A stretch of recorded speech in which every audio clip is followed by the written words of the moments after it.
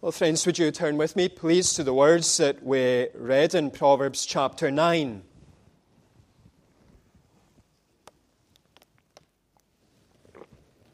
Proverbs chapter 9, and reading again verses 1 to 6. Wisdom has built her house, and she has hewn her 7 pillars. She has slaughtered her beasts, she has mixed her wine, she has also set her table. She has sent out her young women to call from the highest places in the town. Whoever is simple, let him turn and hear. To him who lacks sense, she says, Come, eat of my bread and drink of the wine I have mixed. Leave your simple ways and live, and walk in the way of insight. 16 years ago, I was studying for a social anthropology exam during the Christmas holidays, when in St Andrews the exams would always fall after the Christmas holidays, and there was nothing worse than having to study for these exams while you were having your Christmas lunch or having your New Year get-togethers. And this social anthropology exam was a real concern for me. It's the only non-divinity related subject that I ever took at university, and I didn't enjoy 1 minute of it. In fact, the very moment I sat in the very first lecture, I thought to myself, what on earth am I doing here? And I still, 16 years on, don't know why on earth I chose to study it. There's some nights I lie awake in bed, waking up, and I'm thinking social anthropology exams. These kind of things just stick in your mind and in your memory. But we all make choices in life, some of them good and some of them not so good. In Proverbs 9, we're confronted with 2 choices. The choice of a way that leads to life and the choice of a way that leads to death. And these choices are presented, they're portrayed as invitations from 2 women. There is an invitation from woman wisdom, and there is an invitation from woman folly. First, we have the invitation from woman wisdom, and you see that in verses 1 to 12. Here, Solomon focuses on an invitation to be embraced. An invitation to be embraced. As we come to these verses, it's important that we note the context. In Proverbs 1 to 9, we find a father, Solomon, addressing his son. Now, that could be his biological son, or it could be his spiritual son. Either way, this is a mature man, an experienced man, who is addressing a less mature man, a less experienced man. And throughout these chapters, we hear Solomon speaking to his son about the importance of acquiring wisdom. Now, at this point, we can define wisdom as the skill of living successfully under God. Living under God in a way that causes your life to flourish.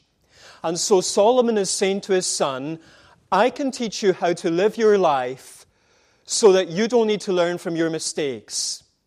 Solomon is saying to his son, I can teach you how to live your life so that you don't make a mess of it. Solomon is saying to his son, learn from me and live. He's not saying that old phrase that we hear so often, you live and learn. He's saying, you learn and you live. And in Proverbs 9, we find him describing wisdom, this as being like a woman who gives an invitation.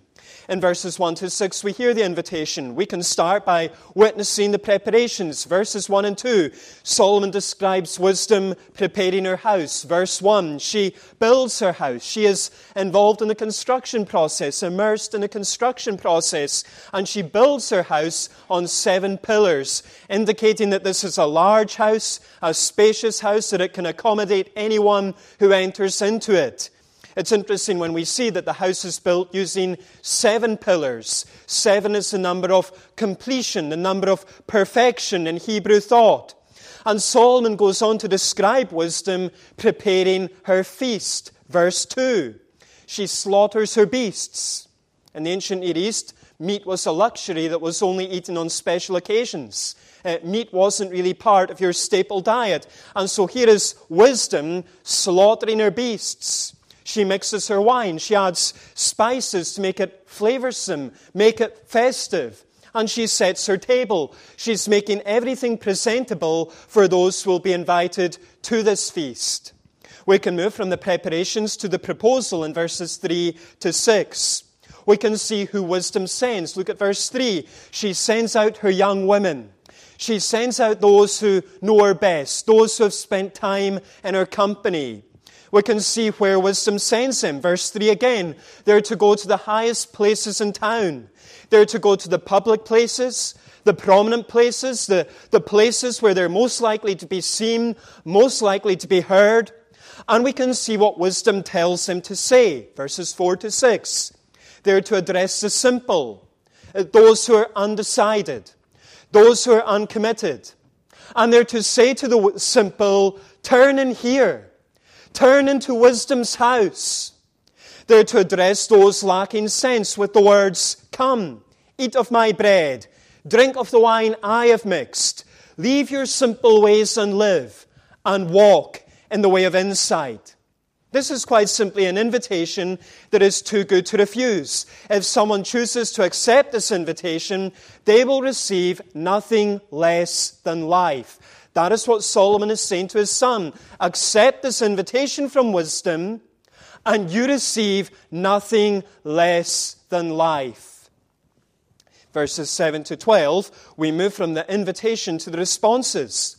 Solomon speaks about two contrasting responses to wisdom's invitation in verses 7 to 9. He says that there will be those who respond negatively. Verses 7 and 8. The scoffer will abuse those who correct them. The wicked will injure those who reprove them. The scoffer will hate, completely reject those who reprove them. Meanwhile, there will be those who respond positively. Look at verses 8 and 9. The wise will love those who reprove them. The wise will become wiser as they receive instruction. The righteous will increase in learning as they're taught. And Solomon moves from those contrasts then to the conclusion of the matter in verses 10 to 12. Once again, Solomon repeats the refrain that the fear of the Lord is the beginning of wisdom. Verse 10. We've already said that wise living is the skill of living successfully under God. A life that flourishes under God. And in Proverbs 1, Solomon said that the fear of the Lord is the beginning of that kind of life. The fear of the Lord is the starting point for that kind of life. And here he repeats this as he says, the fear of the Lord is the beginning of wisdom. And he adds, and the knowledge of the Holy One, the knowledge of God, is insight. Solomon then returns to focusing on the speech of wisdom in verse 11. He quotes wisdom as saying in verse 11, by me your days will be multiplied, and years will be added to your life. The point is clear. All those who walk in the way of wisdom, all those who listen to wisdom's invitation will have a long life. And with that statement ringing in his son's ears, Solomon speaks to him about the responsibility that now lies with him. Look at verse 12. If you are wise for yourself. And if you scoff, you alone will bear it. Derek Kidner writes, this is perhaps the strongest expression of individualism in the Bible. Such statements aren't meant to deny that people benefit or suffer from each other's characters, but to emphasize that the ultimate gainer or loser is the man himself. In other words, Solomon's son must make this choice as to whether or not he will walk in the way of wisdom. He must make the choice whether or not he will listen to the voice of wisdom and receive wisdom's invitation. And it's a choice that he and he alone must make. Solomon can't make it for him. No other person can make it for him. This man must make this choice for himself. The responsibility lies with him. Now, friends, as we consider these verses, we can hear the call to follow wisdom. The summons to embrace a wise life. That is what we see in Proverbs 9. Solomon depicts wisdom as a woman inviting people into her large home to enjoy a lavish feast that leads to life. Solomon is saying to his son, I want you to live a successful life. I want you to live a flourishing life under God, but you need to decide whether or not you will follow that path. You need to decide what you are going to do with wisdom's invitation. And that is important for us to reflect on the first Sunday of a new year. You see, what we find in the New Testament is the language of wisdom being applied to Jesus. If you go to the Sermon on the Mount, Matthew presents Jesus as being a wise teacher who speaks about living a successful life, a flourishing life under God, a life that is built on Him and built on His Word. Later, Matthew presents Jesus as one greater than Solomon when it comes to the wisdom that he possesses. Meanwhile, the Apostle Paul calls Jesus the wisdom of God. And he claims that all the treasures of wisdom and knowledge are found in this Jesus. In his commentary on Proverbs, Ray Ortlund writes, in Proverbs 9, wisdom is personified as a classy lady, opening to us her palatial home. But what is Solomon really talking about? Taking the whole Bible into account, this is a picture of Jesus Christ as a wealthy friend, a wise friend, who has thought of everything we need and provided it in full. Quite simply, friends, Jesus is the one who says, "Come, eat of my bread." Jesus is the one who says, "Come, drink of the wine I have mixed." Jesus is the one who says, "Leave your simple ways and walk in the way of insight." Jesus is the one who says, "By me, your years will be multiplied and days will be added to your life." Jesus is the one who offers a spiritually full, a spiritually flourishing life in the present and a full and flourishing life in the future. The new creation, the life that goes beyond the grave. Jesus is the one who promises an abundant life, an overflowing life, a deep life, a weighty life, a joyful life to every member of His flock. And all He invites and instructs a person to do is come and receive all that He has prepared for them in the gospel, all that He has purchased for them in the gospel. That's all. Nothing more, nothing less. Just come and receive. And so if you're here tonight and you're not a professing Christian, this is Jesus' loving invitation to you. He is saying, come and receive. Come and receive this life.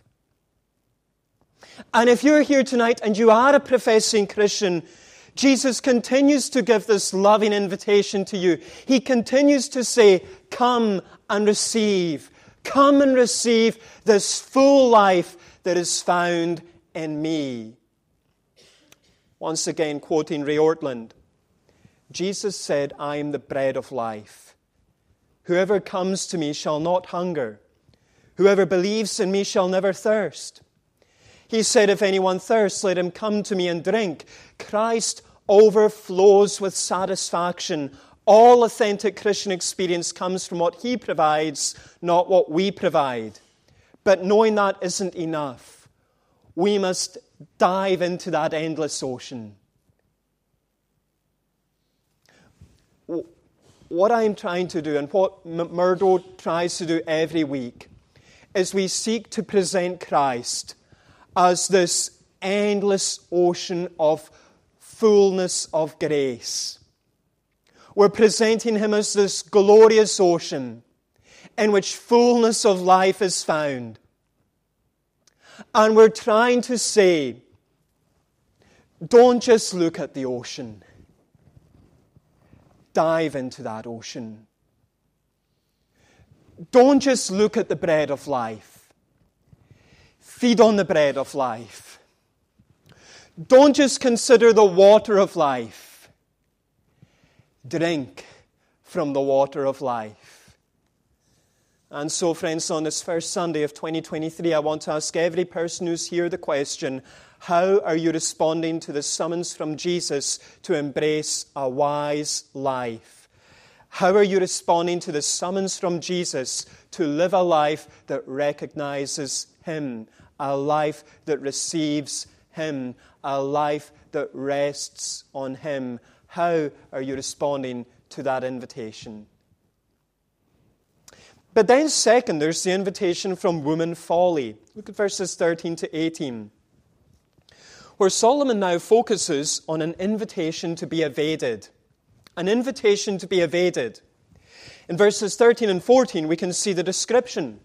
So far, Solomon has been speaking to his son about the invitation from wisdom. She has prepared her large house, prepared her lavish feast, and she has sent out her young women to call people to come into her house and sit down to her feast, and upon doing so, they will find life in its fullness. But now Solomon draws his son's attention to another woman, and this woman's name is Folly. And he starts by describing what she is. Look at verse 13. She's loud. She's boisterous. She's a restless troublemaker. Drama follows her wherever she goes. You know that kind of person. You can be sitting in a nice, quiet room and everybody's talking normally, talking calmly, and then this person will just come in and they've just got drama. Everything's a drama. They're just so restless. They're so boisterous. Not only that, she's seductive. There's something appealing about her. There's something alluring about her, but she's lacking the classiness of wisdom. She's lacking the wholesome elegance of wisdom. And she knows nothing. Now, that doesn't refer to a lack of mental knowledge. It refers to a lack of moral knowledge. Folly knows nothing about the wise life. And Solomon continues by describing where folly is. Look at verse 14. Wisdom was busy. She was industrious. She was preoccupied with preparing her house and preparing her feast. But look at Folly. Folly sits on the doorstep of her house.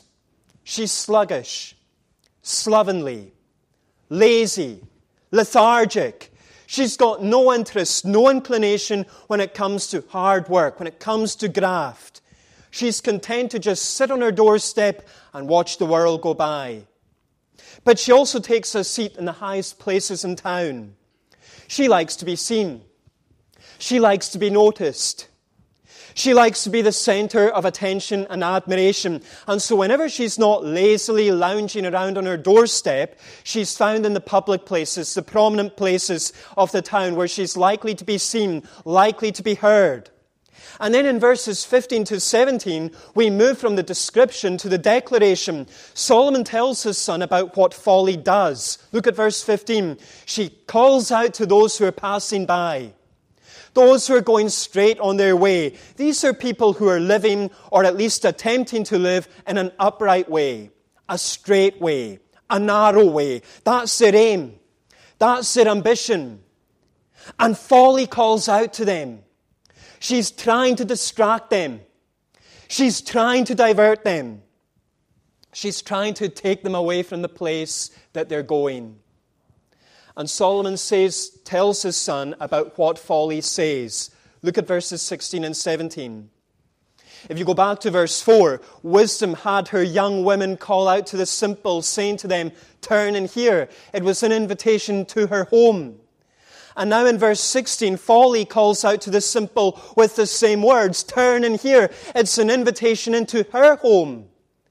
And then, like wisdom in verses 4 and 5, folly invites those lacking sense to sit down and have a meal with her. Now, the meal itself is meager. It stands in stark contrast to the meat and the bread and the wine that wisdom offered. All that folly can offer is just bread and water. No mention of any meat freshly slaughtered. No mention of any wine that's just been mixed. And so folly does all that she can to make her meager meal sound that little bit more thrilling, that little bit more exciting. She claims that stolen water is sweet. She claims that bread eaten in secret is pleasant. We can move then from the declaration to the destination in verse 18. Folly has issued her invitation to those passing her home to sit down and have a secret meal with her. a secluded meal with her.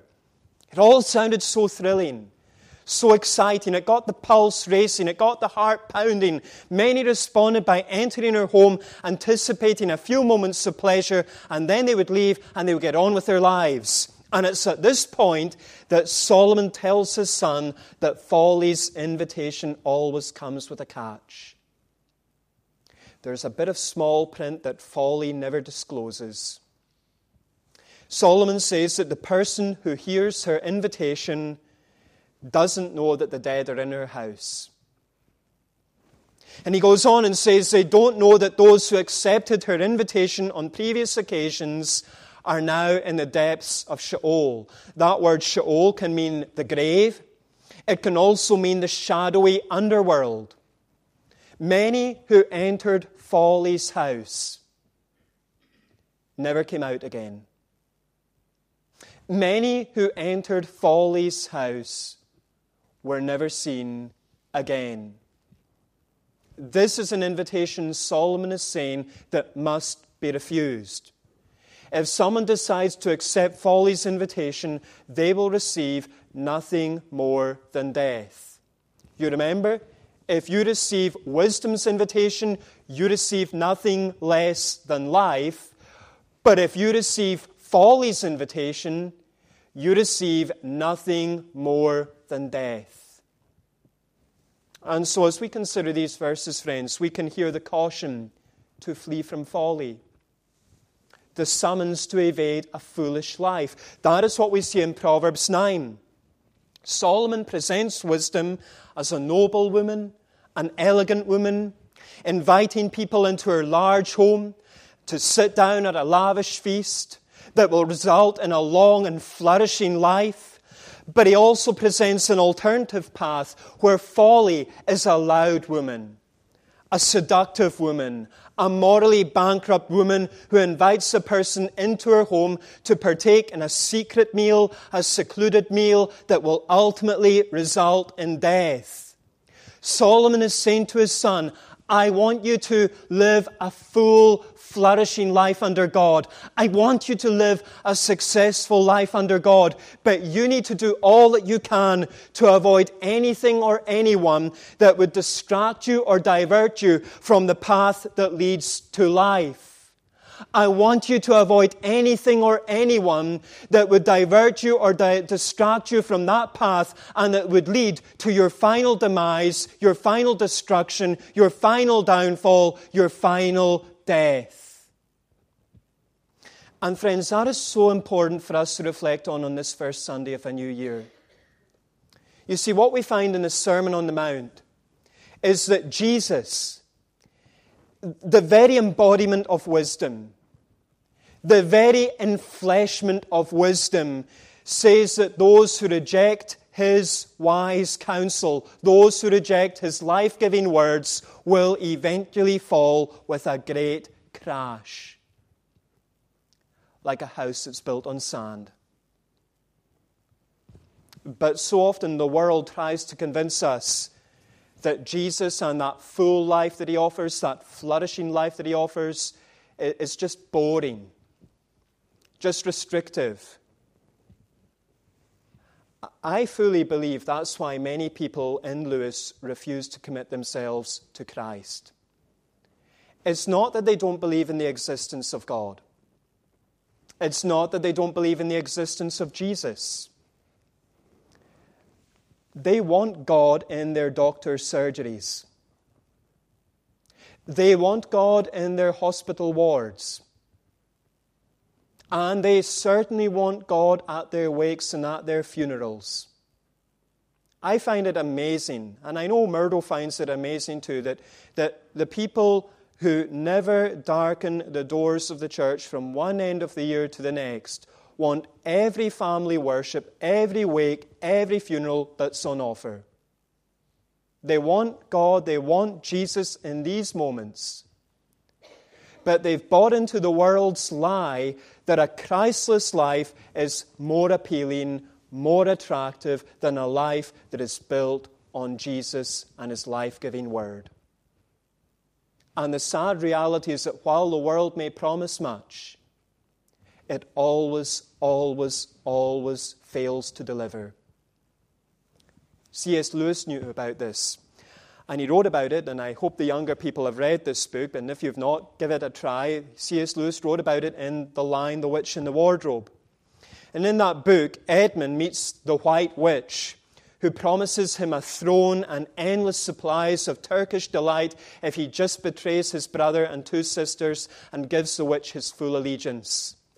But upon betraying his brother and sisters, Edmund's not given a throne. Neither is he given an endless supply of Turkish delight, not even one piece of Turkish delight. Instead, Edmund becomes the witch's slave. And he ends up being fed nothing but bread and water. He's left bitterly disappointed and finds that his life is in danger, that the witch wants to kill him. And that, friends, is what Proverbs 9 is warning us about. It's telling us that a Christless life leads to disappointment and ultimately eternal death. A place in the depths of Sheol. A place in that shadowy underworld. Quite simply, Jesus is saying to everyone who reads these verses, don't be foolish with that one life that you have been given. Don't be foolish with that very fragile life that you have been given. My friend, if you are here tonight and you are not a professing Christian, Jesus is issuing this loving caution to you. Don't be foolish with that one fragile life that you have been given. Don't play Russian roulette with your soul. And if you are here tonight and you are a professing Christian, but maybe you've been feeling the pull, the lure away from the path of wisdom, Jesus is issuing this loving caution to you. Don't be foolish with that one fragile life that you have been given. Don't play Russian roulette with your soul. You know, friends, Jesus has such a loving heart. He has a heart that is so full of gentleness, so full of grace, so full of mercy, so full of compassion, and He will not let you enter folly's house without a final warning. And maybe for some tonight it is that final warning. And it's as if He stands at the very entrance to folly's house, saying, don't go in. It's as if He stands in the very doorway of folly's house and He says, don't go in.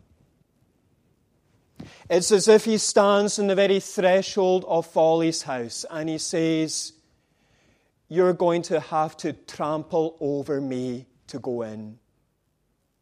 You're going to have to kick me to the ground to go in.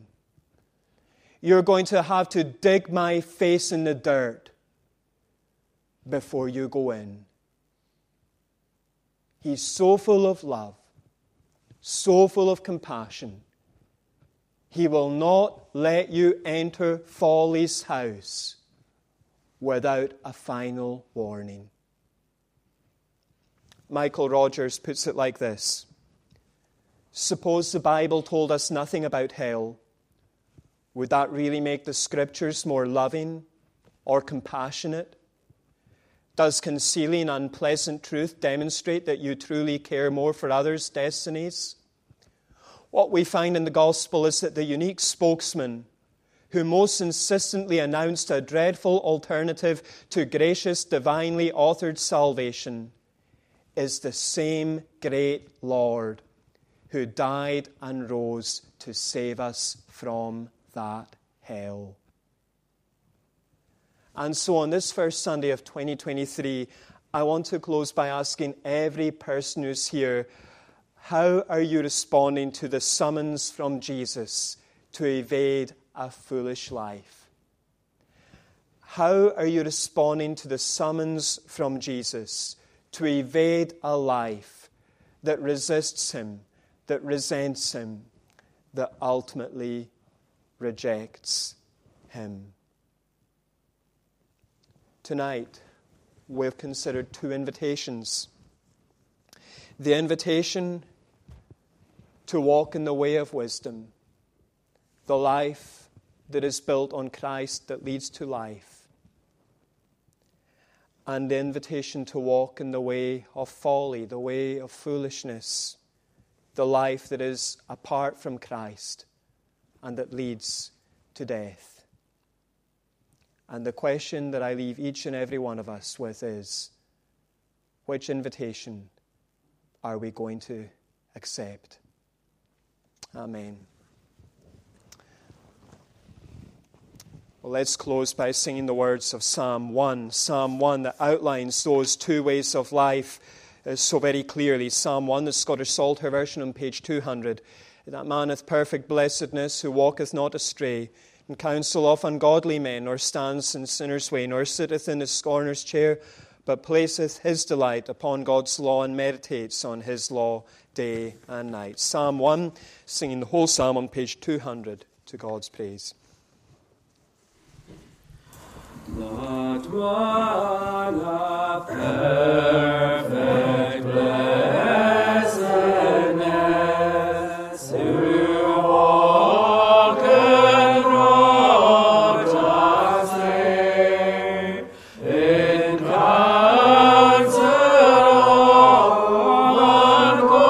in counsel of ungodly men, nor stands in sinners' way, nor sitteth in the scorner's chair, but placeth his delight upon God's law, and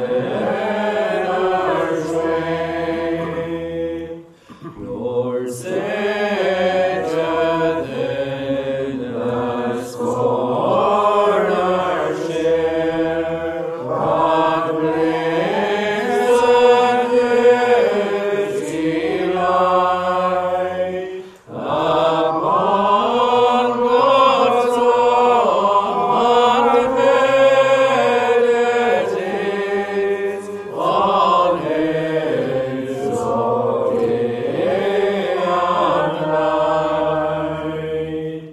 He shall be like a tree that grows near planted by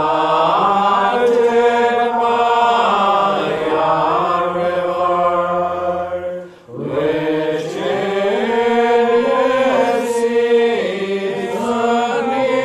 yields his fruit, and his leaf fadeth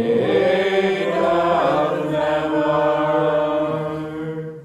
And all he does shall prosper well.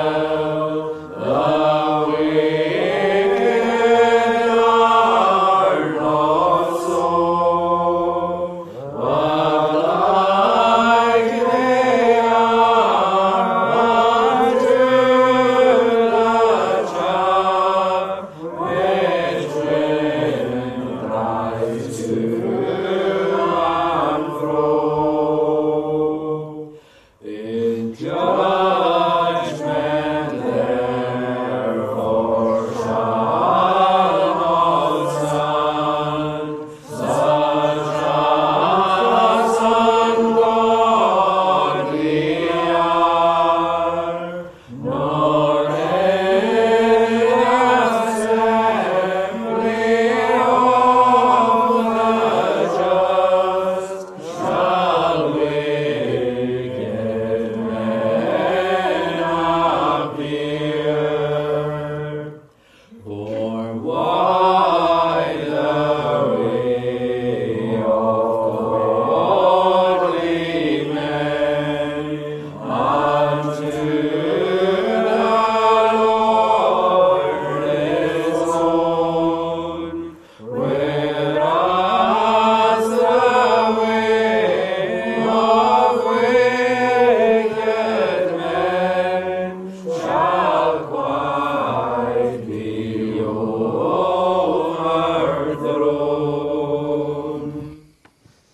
Our Lord and our God, we thank you that you are a God who is so full of love and so full of grace, that you are the one who would give invitations in His Word, invitations inviting people to come and have lives that are built on the Lord Jesus Christ and His Word, lives that are spiritually full and spiritually flourishing, and lives that have great promise for a life still to come.